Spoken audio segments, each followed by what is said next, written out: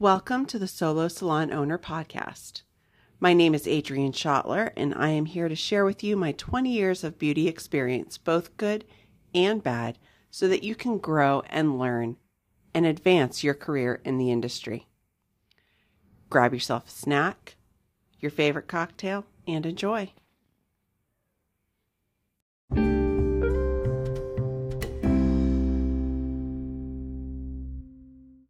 I have had it with the beauty industry, social media, and its negativity. It's breeding a culture of hate and ignorance while spreading misinformation and allowing nail techs to do damage to clients and their business and the beauty industry as a whole. How do we promote accountability and positivity? How do we overcome challenges in the beauty industry and social media? In today's interconnected world, social media has become a powerful platform, and it influences various aspects of our lives, including in the beauty industry and self-care. While social media offers immense opportunities for creativity and self-expression, it has also become a breeding ground for negativity and misinformation. The beauty industry has faced its fair share of challenges, including the potential harm caused by unqualified professionals. Today, I aim to shed some light on the issues at hand and explore some strategies on how to promote accountability, positivity, and client safety in the beauty industry and in social media. First of all, we need to recognize the culture of hate and ignorance. The beauty industry is driven by social media trends, and it often encourages this culture where individuals are quick to criticize and pass judgment, even though they cannot do the job themselves.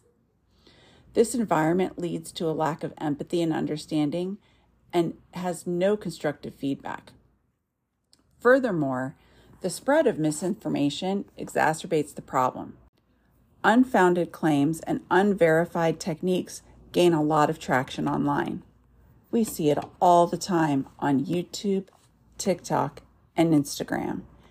Clients present us as professionals ways to do their services that are unconventional and totally inappropriate.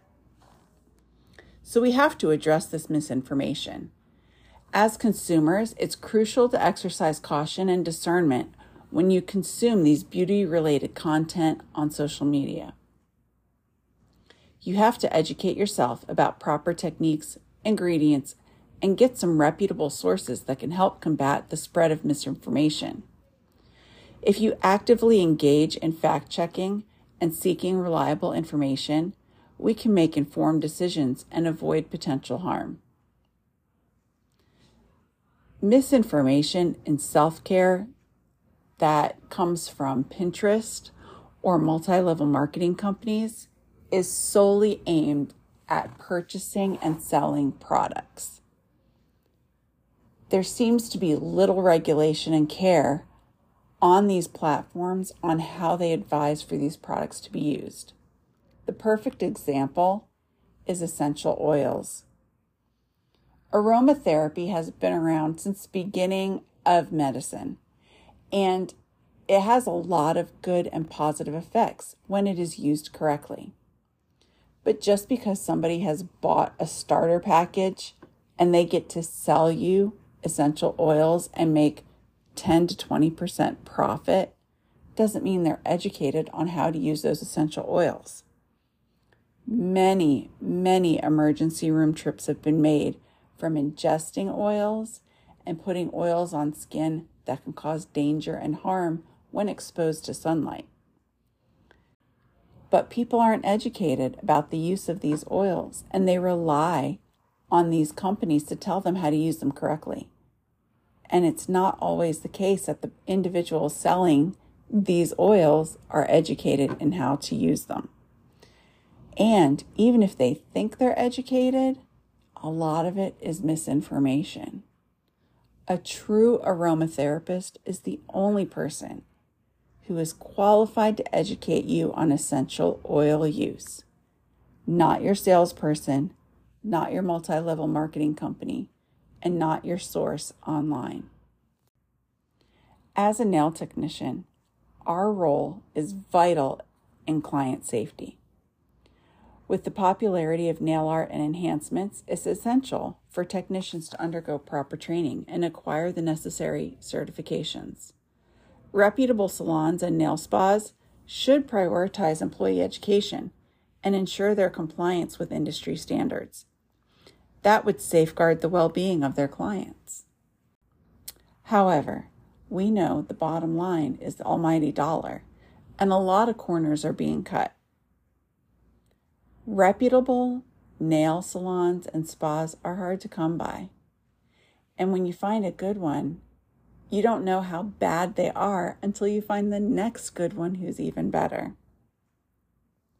It's the same for hairdressers, estheticians, massage therapists. Client safety should be our ultimate priority. Educating clients on what they should expect versus what they're used to receiving can be pivotal in turning your business around and gaining a client for life. If we hold ourselves accountable, clients will also hold us accountable when it comes to providing services, and we should encourage this accountability. To combat the negative aspects of the beauty industry and social media, we need to promote this culture of accountability. Brands, influencers, and beauty professionals must take responsibility for their actions and the content they create. By adhering to ethical practices, they can set a positive example and contribute to a more informed and responsible beauty community. But how do we do that? We have to build a supportive community first. Instead of perpetuating a culture of hate and ignorance, we should strive to foster a supportive community within the beauty industry. Collaboration, constructive feedback, and knowledge sharing can help uplift one another and promote growth. By celebrating diversity and embracing positivity, we can create an environment that empowers both beauty professionals and consumers. However, too often we see all the negativity. Negativity sells just as much as sex sells. People on TikTok especially and Instagram giving their opinions and spewing their rants against products and against companies and telling everyone why they are wrong and that influencer is correct gets a lot of views. They get money after a certain amount of views, and they get money after a certain amount of followers. So why wouldn't they keep spreading the negativity? All you have to do is listen to talk radio for a while, and you can understand why there's such a big business. The 24-hour news cycle, full of negativity. The worst ones get the highest ratings. Lots of name calling, not lots of client bashing and company bashing. Companies support their nail techs. They give them science, and they've worked these products so that they work together. Same with the hair industry, same with the makeup and skin industry. A lot is invested by these companies, and influencers love to take them down a few notches by spewing their opinion because they don't know what they don't know. They might not know how to use a product correctly. They might have had one bad experience, and that was it. How many times have you had a bad experience at a fast food restaurant, but you keep going back? But you go to one high-end place, and you think you get bad service or something isn't done correctly, and you spew it all over Facebook, Instagram, Google, wherever you can take them down. I don't see you taking McDonald's down that way. We have to empower consumers, educate them. It makes us look better, and it spreads positivity within the community. Consumers possess the power to shape the beauty industry and social media. By being discerning, voicing concerns, and supporting brands and professionals who prioritize safety and integrity, we can drive positive change. Engaging in conversations both online and offline enables us to advocate for transparent practices, responsible marketing, and inclusive representation within the industry. So what's the conclusion for all of this information that I've given you today? The conclusion is that the beauty industry and social media platforms hold immense potential for creativity, inspiration, and self-expression. However, it is our collective responsibility to overcome the challenges of negativity, misinformation, and potential harm. By recognizing the culture of hate and ignorance and addressing misinformation, promoting accountability, and building a supportive community, we can shape a more positive and responsible beauty industry.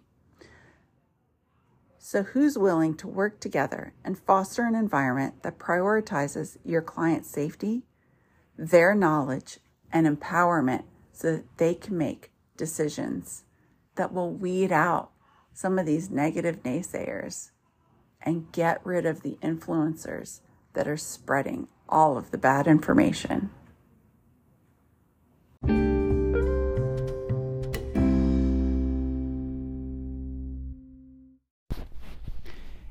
Thank you for spending time with me today at the Solo Salon Owner podcast. This content is for continuing education purposes, and I do recommend any financial decisions or legal decisions should be consulted with the proper professionals. If you'd like to leave me a voicemail, you can at the link below, or you can contact me and get a free consultation at solosalonowner.com or follow me on Instagram at solosalownowner. Please rate and leave a 5-star review on Spotify or Google Podcasts. I look forward to talking with you soon.